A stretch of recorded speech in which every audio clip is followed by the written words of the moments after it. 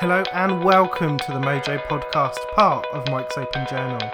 Here we're going to be talking about mental health and all things related. That includes illness, wellness, stigma and support, and importantly some of your very own personal stories. I want to thank you for being part of Mike's Open Journal as guests, as visitors, as speakers, as listeners. Welcome to the world of mental health. And remember, you're not alone out there. These are real people. They do have struggles. And it starts to get on my nerves. I just shut down. So many people suffer from mental illness. She's not a great match for me, and that's okay. A lot of people don't understand the depth of the situation, so they can appreciate, It's difficult dealing with our minds. To get the word out that men have got to start talking. I feel like a lot of the friends that I did have sort of stopped speaking to me because of it. And the suicidal thoughts were back. People knew that there was something not right, but they just never really said anything or probably felt like it wasn't their place to say anything. Not only did this help me to write it, it potentially might have helped some other people as well. So it sort of started from there. And then she was like, "Can you tell me a bit about what's going on?" So I told her everything, and her face dropped. You're not depressed, it's all in your head. That's probably the statement I've had people say the most. And I don't think people realise how helpful that one conversation can be just to figure out why you are feeling the way you are. I mean, this shit is real and it's hard, it's exhausting. So many people think they're alone. And then you hear other people talk about it and they think, oh, that's so brave, or I could relate to that. And then they want to talk about it.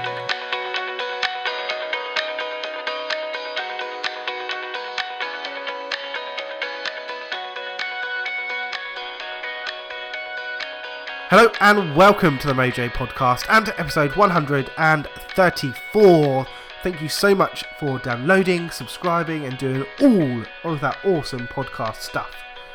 I hope you've had a great week. I hope whatever you're doing right now is pleasurable, or as much as it can be. I know from speaking to a few listeners before, you are potentially doing jobs around the house or travelling to or from work, so maybe not the most pleasurable thing, but I hope whatever you're doing, you're able to enjoy it in some way. This week's been an interesting one. There's been quite a few things going on, so I know there's a few different talking points that are going to be coming up very soon. As always, if you'd be interested in coming onto the podcast and talking about sharing your own experience or some general thoughts around mental health and well-being, you can find out all of the information at mikesopenjournal.com, or you can contact me through whichever social media you are used to accessing. Today, though, I am delighted to be joined by David, who's going to share some of his experience, his knowledge around well-being. Particularly, we're going to be looking at addiction recovery and theatre and the arts, and how that has and how it can play a role in someone's recovery, in their general well-being as well. I think is really important to mention, whether they've experienced a particular struggle with mental health or not. But David has some really interesting and really insightful experiences with particularly the addiction recovery and the theatre. Is really interesting to hear some of the examples that he had, and just to hear and find out a little bit more about David's story as well. As always, links to David and to some of the topics that we cover will be in the description as well, so you can click through and have a look at those. But as always, I'm going to get you straight into the conversation as soon as possible. So again, thank you so much for continuing to download, subscribe and be part of the podcast. I really hope you are continuing to enjoy it as we creep towards that 150th episode. It's just, it's gone by so quickly. I'm still amazed and wowed by the number of people that have come forward to share their stories, their experience, their knowledge as well, particularly in this episode with David and last week's episode with John.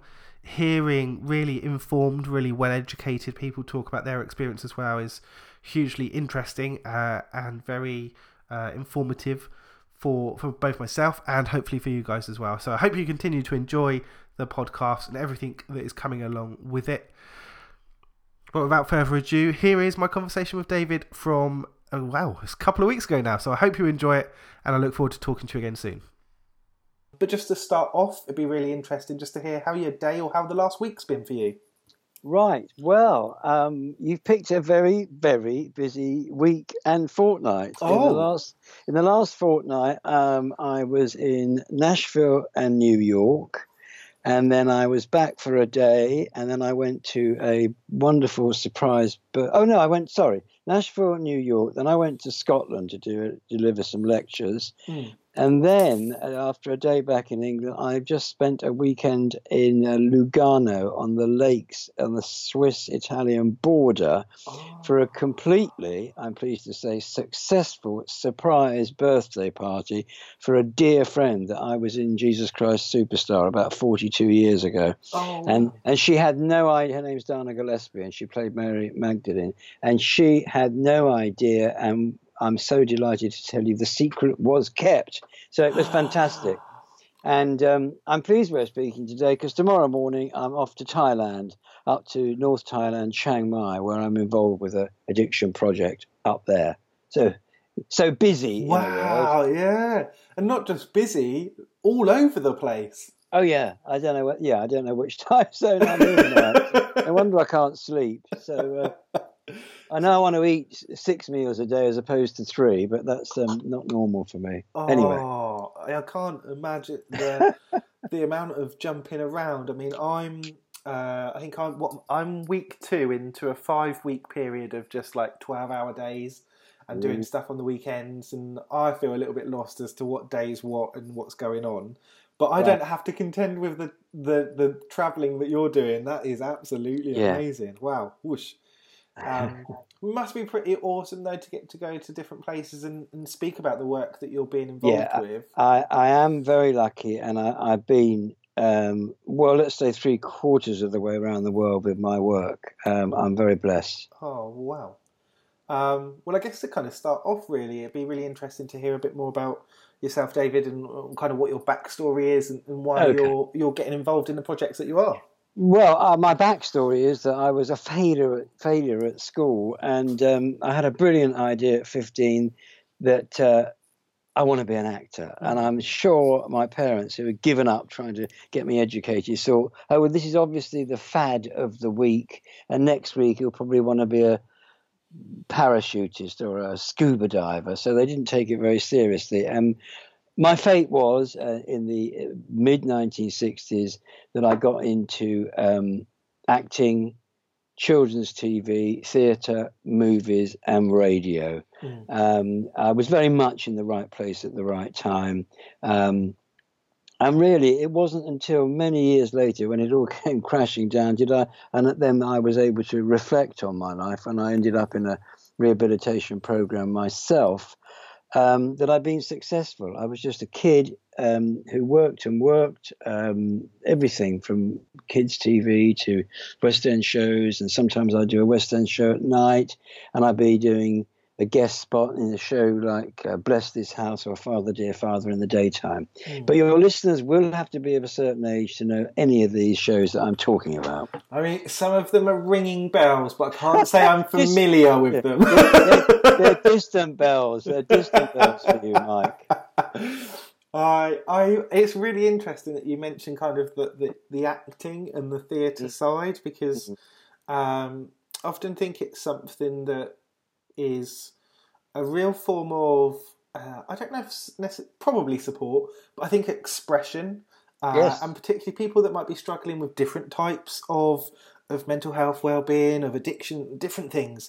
It's a real opportunity to let go and to escape some of the stuff that you might be struggling with by taking on a character in a different role. And actually it's really interesting hearing people talk about their stories and their experiences after being involved in the arts in that way. I don't know if you found it either yourself or for the people that you've been around, whether that has been a positive experience. Well, that's a very interesting question, because my work, although I didn't really have a label of the program I developed, because I was making it up as I went along, could be described loosely as a form of drama therapy. But since I came through that myself and started working with vulnerable people who had just been detoxified and been in residential rehab, just emerging very, very fragile out of the bubble or cocoon of residential rehab.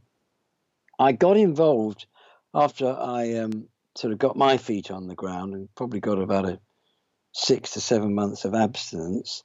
I got involved with an extraordinary organisation called the Outside Edge Theatre, which now I'm a patron on and have been for some time, which helps people emerging from those kind of programs they're much better than they were, but they are fragile. Their self-worth can be very low.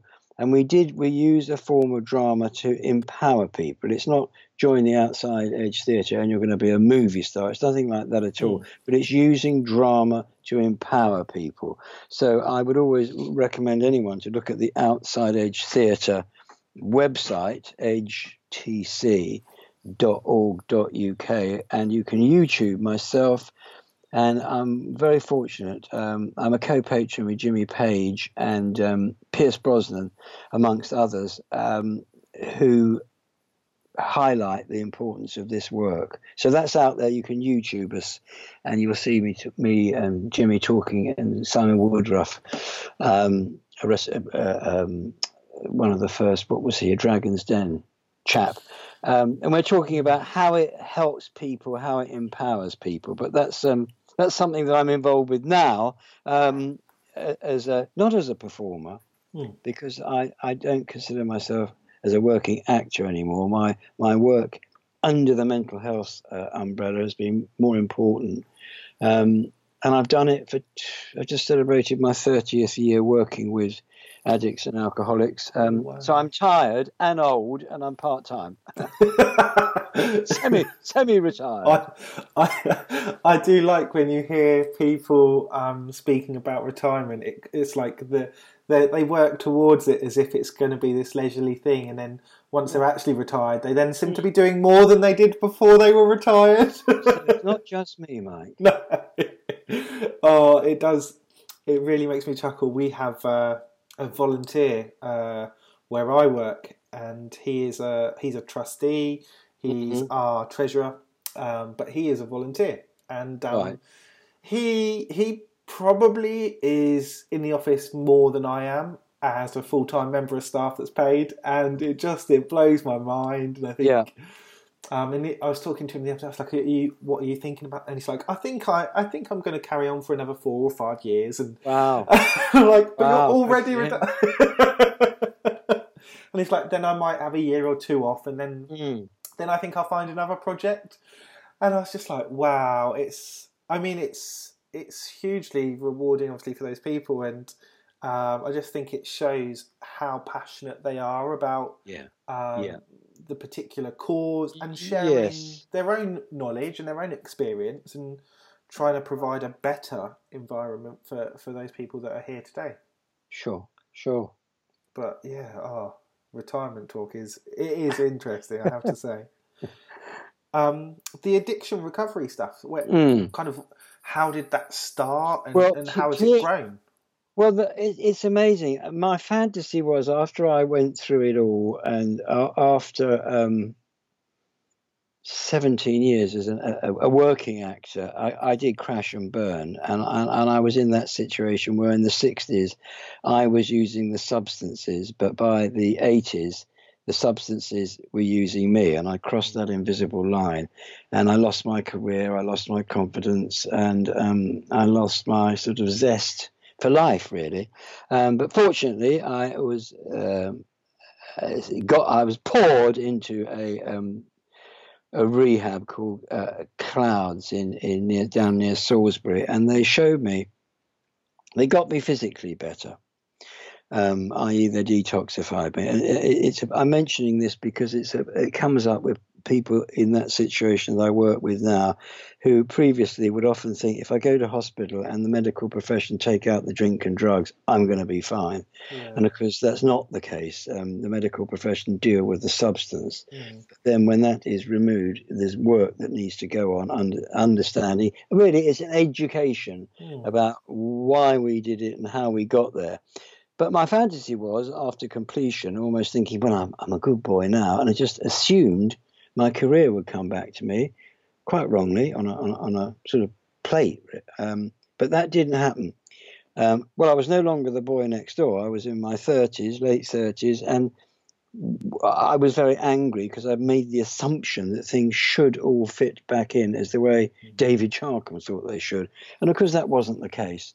So I became very frustrated and had to deal with accepting that when I walked down Shaftesbury Avenue and saw the names in lights, it wasn't my names, but I'd look up at, I don't know, the cast of Hair or one of the musicals I'd been in, and the names above the title, there'd be someone, and I'd go, but hold on a second, that guy was my understudy. And then I'd look up at the titles over the you know, the producers who were above the title, and I go, but that guy was the 4th assistant stage manager when I was, you know, there was a lot of resentment and anger, and I had to accept, with the help of therapy and the support groups, AA, Narcotics Anonymous, Alcoholics Anonymous, and a supportive group of like-minded people. They helped me understand that just maybe it wasn't meant to be. And then I saw a dear friend, a man who died a few months ago, actually. Lovely man. He's an actor. His name was Dudley Sutton. He helped me tremendously because he saw me hanging around a film set being an extra, which was a long, boring job. And I suppose I had to think about my ego and my humility. Like, what was I doing there? And I said, Dudley, I'm so angry. I should be this, I should be that. And he said the most extraordinary thing. He said, David, have you ever considered that your higher power has got bigger plans for you than you could ever understand today? So that took some digesting. And then a week later, a woman opened the first men's 12-step halfway house in possibly England, but certainly London. And she invited Dudley. She said, you know about recovery, you got acting, you're an actor, great communication skills, come and talk to these men. And he was to say one sentence that was to change my future. He said, I'm too busy, but there's a guy called David Charcom. And that's how it all started. I was invited in. I had no qualifications whatsoever. It just happened from my gut when I was faced with this group of quite nervous and questioning serious men staring at me in this room as if to say, yeah, well, we've done our therapy. Now, what have you got? And the beautiful thing is that what came into my head was, now, just a minute. What would I have liked someone to talk to me about when I'd just been released back into the big wide world? And that was the seed of what I call David Charcom's recovery skills. And that led me, in a nutshell, into the NHS, which they spotted that I found something that no one else has thought of. Extraordinarily, I mean, this is 28 years ago, they created a post for me. And I did 20 years of practice in the NHS, helping prepare people for life without chemicals. I don't mean chemicals that you should be taking under doctor's orders. I mean mood-altering drugs and alcohol and substances. And I had I was blessed. I did 3 days a week, part-time for 20 years. But the other side, which has also been in the travel and all that side of it, I also got a reputation because I've been a performer. People started to know that I've been a performer. And I talked about the mood-altering effect of fame, which can be a very serious mood-altering topic. This was before reality television. I don't watch hardly any of it, but I sense reality television is not caring enough about the actual participants because one reads about how it can trip or trigger mental health issues because you're in the spotlight, you're all over the papers, you're famous. So anyway, I won't go on about it, but I got invited to tour with certain performers around the world as their sober companion. I can talk, I can only talk about clients I've worked with that's in the public domain. And when I say the Osborne family, it's all in the public domain. There's nothing. I did 3 world tours with Black Sabbath as Ozzy Osbourne's sober companion, and I worked closely with the family, and that was a wonderful experience, and I got to see the world. And I had this extraordinary situation where on a Monday I could be in Paddington dealing with a street homeless heroin addict, and on a Tuesday I could be in a private jet with a rock star flying off to some super gig with hundreds of thousands of people, and then back the next day into the NHS. So I've had a well-rounded view of addictions, whether you're street homeless or whether you got your own ship. Believe it or not, the loneliness and the dark times can be very similar. And it also dispels the myth for many of people, which I probably would have still thought of had I not been involved in the business, that fame and riches equals peace of mind. I think it's interesting hearing you talk about that experience as well, because I think often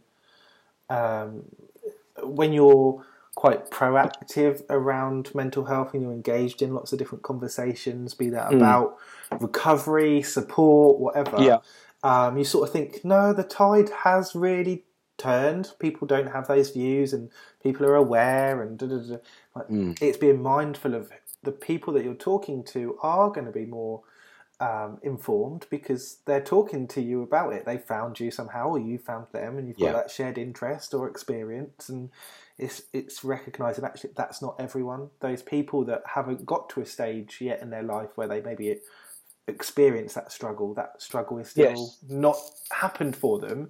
Are they informed, and how would you know whether they are? Exactly. I think is really important, and also this, you sort of mentioned that crossover between let's say fame and recognition. Again, try not to undo the last point I made, but I think there is that understanding now. I think it's my opinion.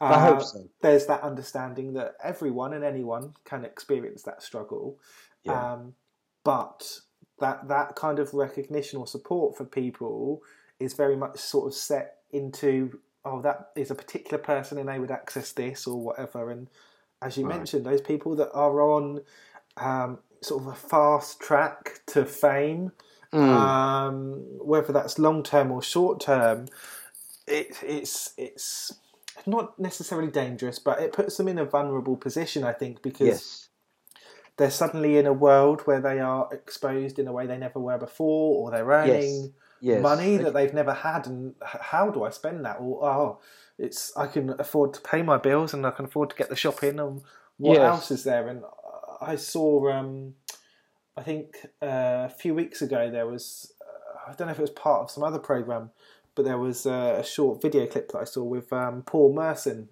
talking about his gambling addiction.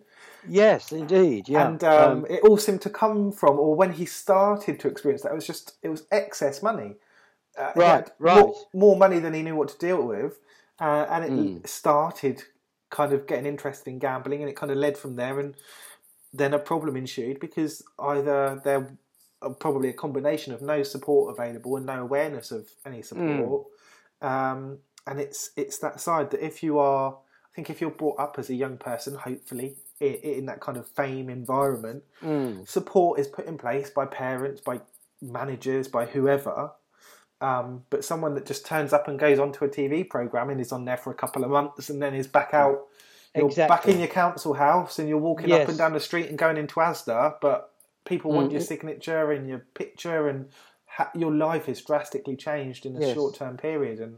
And then what? But you raised an important point. You are right. There is definitely more in the media and people sort of coming out of the closet about mental health, well-known people, which is progress. You're absolutely right. But it's funny or interesting you should talk about gambling, because the reason I'm off to Thailand tomorrow is because I'm the ambassador for the a program, a rehab and wellness centre called the CAB in Chiang Mai up near Burma. And that covers, I'm really proud to be involved with the CAB because it covers addiction in many forms. As you know, it can be drinking drugs, but it can be gambling.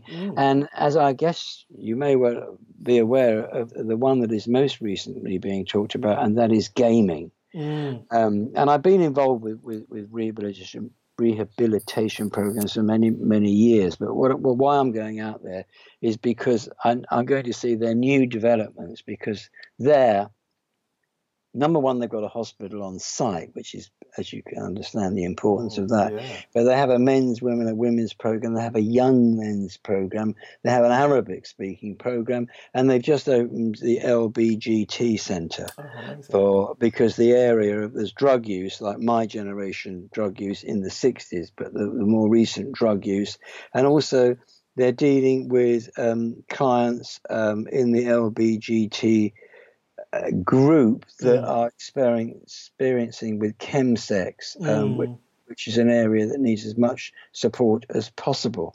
So that's really, I wanted to mention that, but it actually dovetails pretty well with the Outside Edge Theatre, because our director, Matt Steinberg, is directing a play very soon at the Soho Theatre called Tumulus, and that is based on the serial murders that happened last year in the gay community. So it's kind of it's all kind of it's all connected. I find life. Yeah. Well, it's, as you mentioned there, it's often, I think, those things that we don't talk about or don't understand. Just yes. I might socially drink or socially gamble, but I'm not going to talk about the time when I went and gambled more than I could afford, or Absolutely. I sat at home all of Saturday drinking by myself. And like you say, actually, the importance of recognising the role that intimate relations play in our identity is hugely important, and whether you do kind of identify as LGBT or you don't, I think actually there's certain, I don't know, certain misconceptions that we have, there's certain assumptions that we make that actually really make it difficult for people to come forward and talk about something. And also what I call the English condition, which is you don't talk about it, you just kind of wallow in shame and it's not talked about. So that's, hopefully, I mean, it's coming out in many senses, really. But I think with those issues and with drink and drugs, all of those, and I am a recovering alcoholic and addict, and a day at a time. It's been 3 decades since I last used the substance, but I have not done it on my own. It's important, and I'm sure interviews you've done with all areas of mental health, the importance of support groups, because in a nutshell, whatever it is, I don't want to be alone with this. As you just said, we need to talk about it. And I've maintained my recovery a day at a time, and the people that I work with, because they get involved with the support groups. And in a nutshell, it's knowing you're not the only one. I think that, like you say, is so important. There are days, there are moments when we can manage and we can struggle through, and that British stiff upper lip. Well, there you go. But there's a limit, isn't there? There's a limit as to how much you can do, and it's not a defeat in asking for support. It's not a defeat in looking for access to something that in an ideal world you wouldn't have to look for that, because you would have probably been given it years and years ago. Hopefully, but we're not quite there yet. Right. And that's where programs like the Recovery Centre and promoting things like theatre, like the arts, like a range of different support to people are so hugely important, and encouraging them to feel less alone and to have real examples, because I think we're getting to a stage where people have heard this phrase of not being alone. They're aware of statistics of people that are struggling, but to actually have that opportunity to have a conversation with people like yourself or somebody else that may be struggling or have struggled, and have that open conversation, I really think shifts your mindset. It's not an abstract number or figure. No. It's real people that have real struggles. Some may be similar to yours, some may be very, very different. But it helps to bring people out of the dark, because it is a dark, lost place. And so that's what I recommend. And I say to my clients, or during a lecture in a program, because I've worked in and done lectures in programs all the way from in India and back, now that you stopped, how are you going to stay stopped? Yeah. So it's about getting support and aftercare.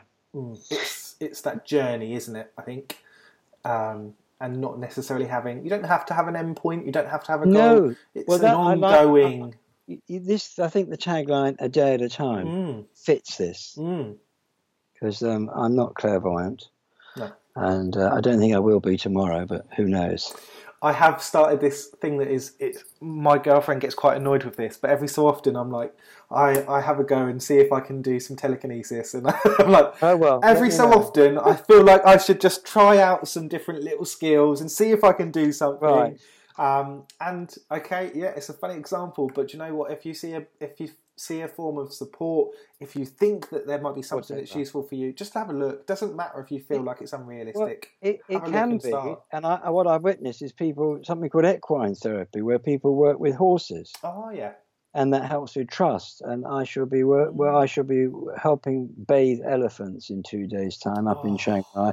They take the clients there out to spend time with the elephants.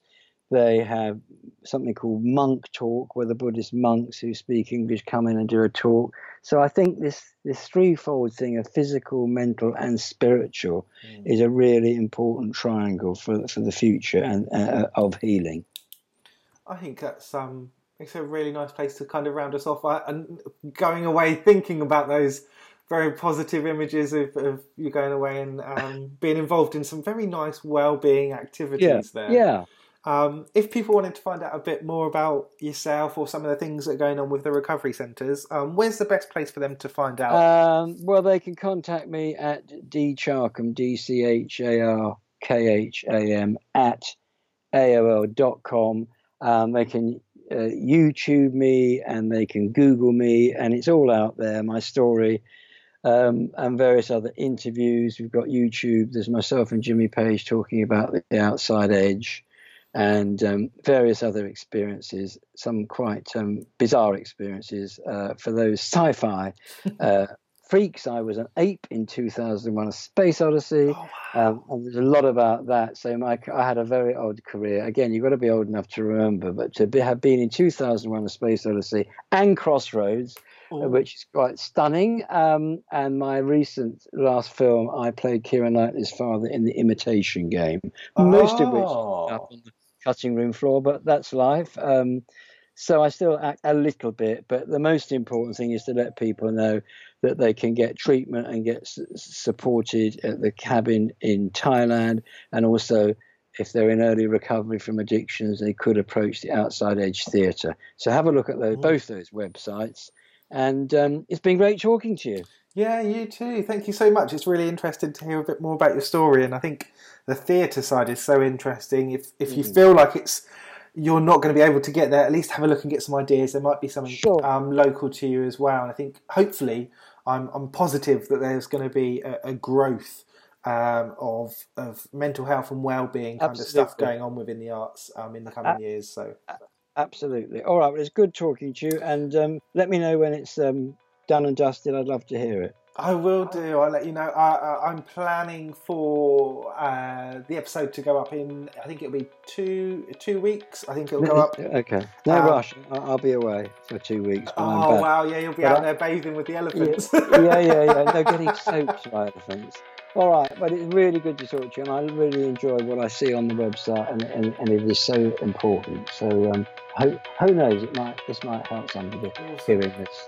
Thank you so much for coming on and sharing. Okay, Mark. All the best. Bye. Bye.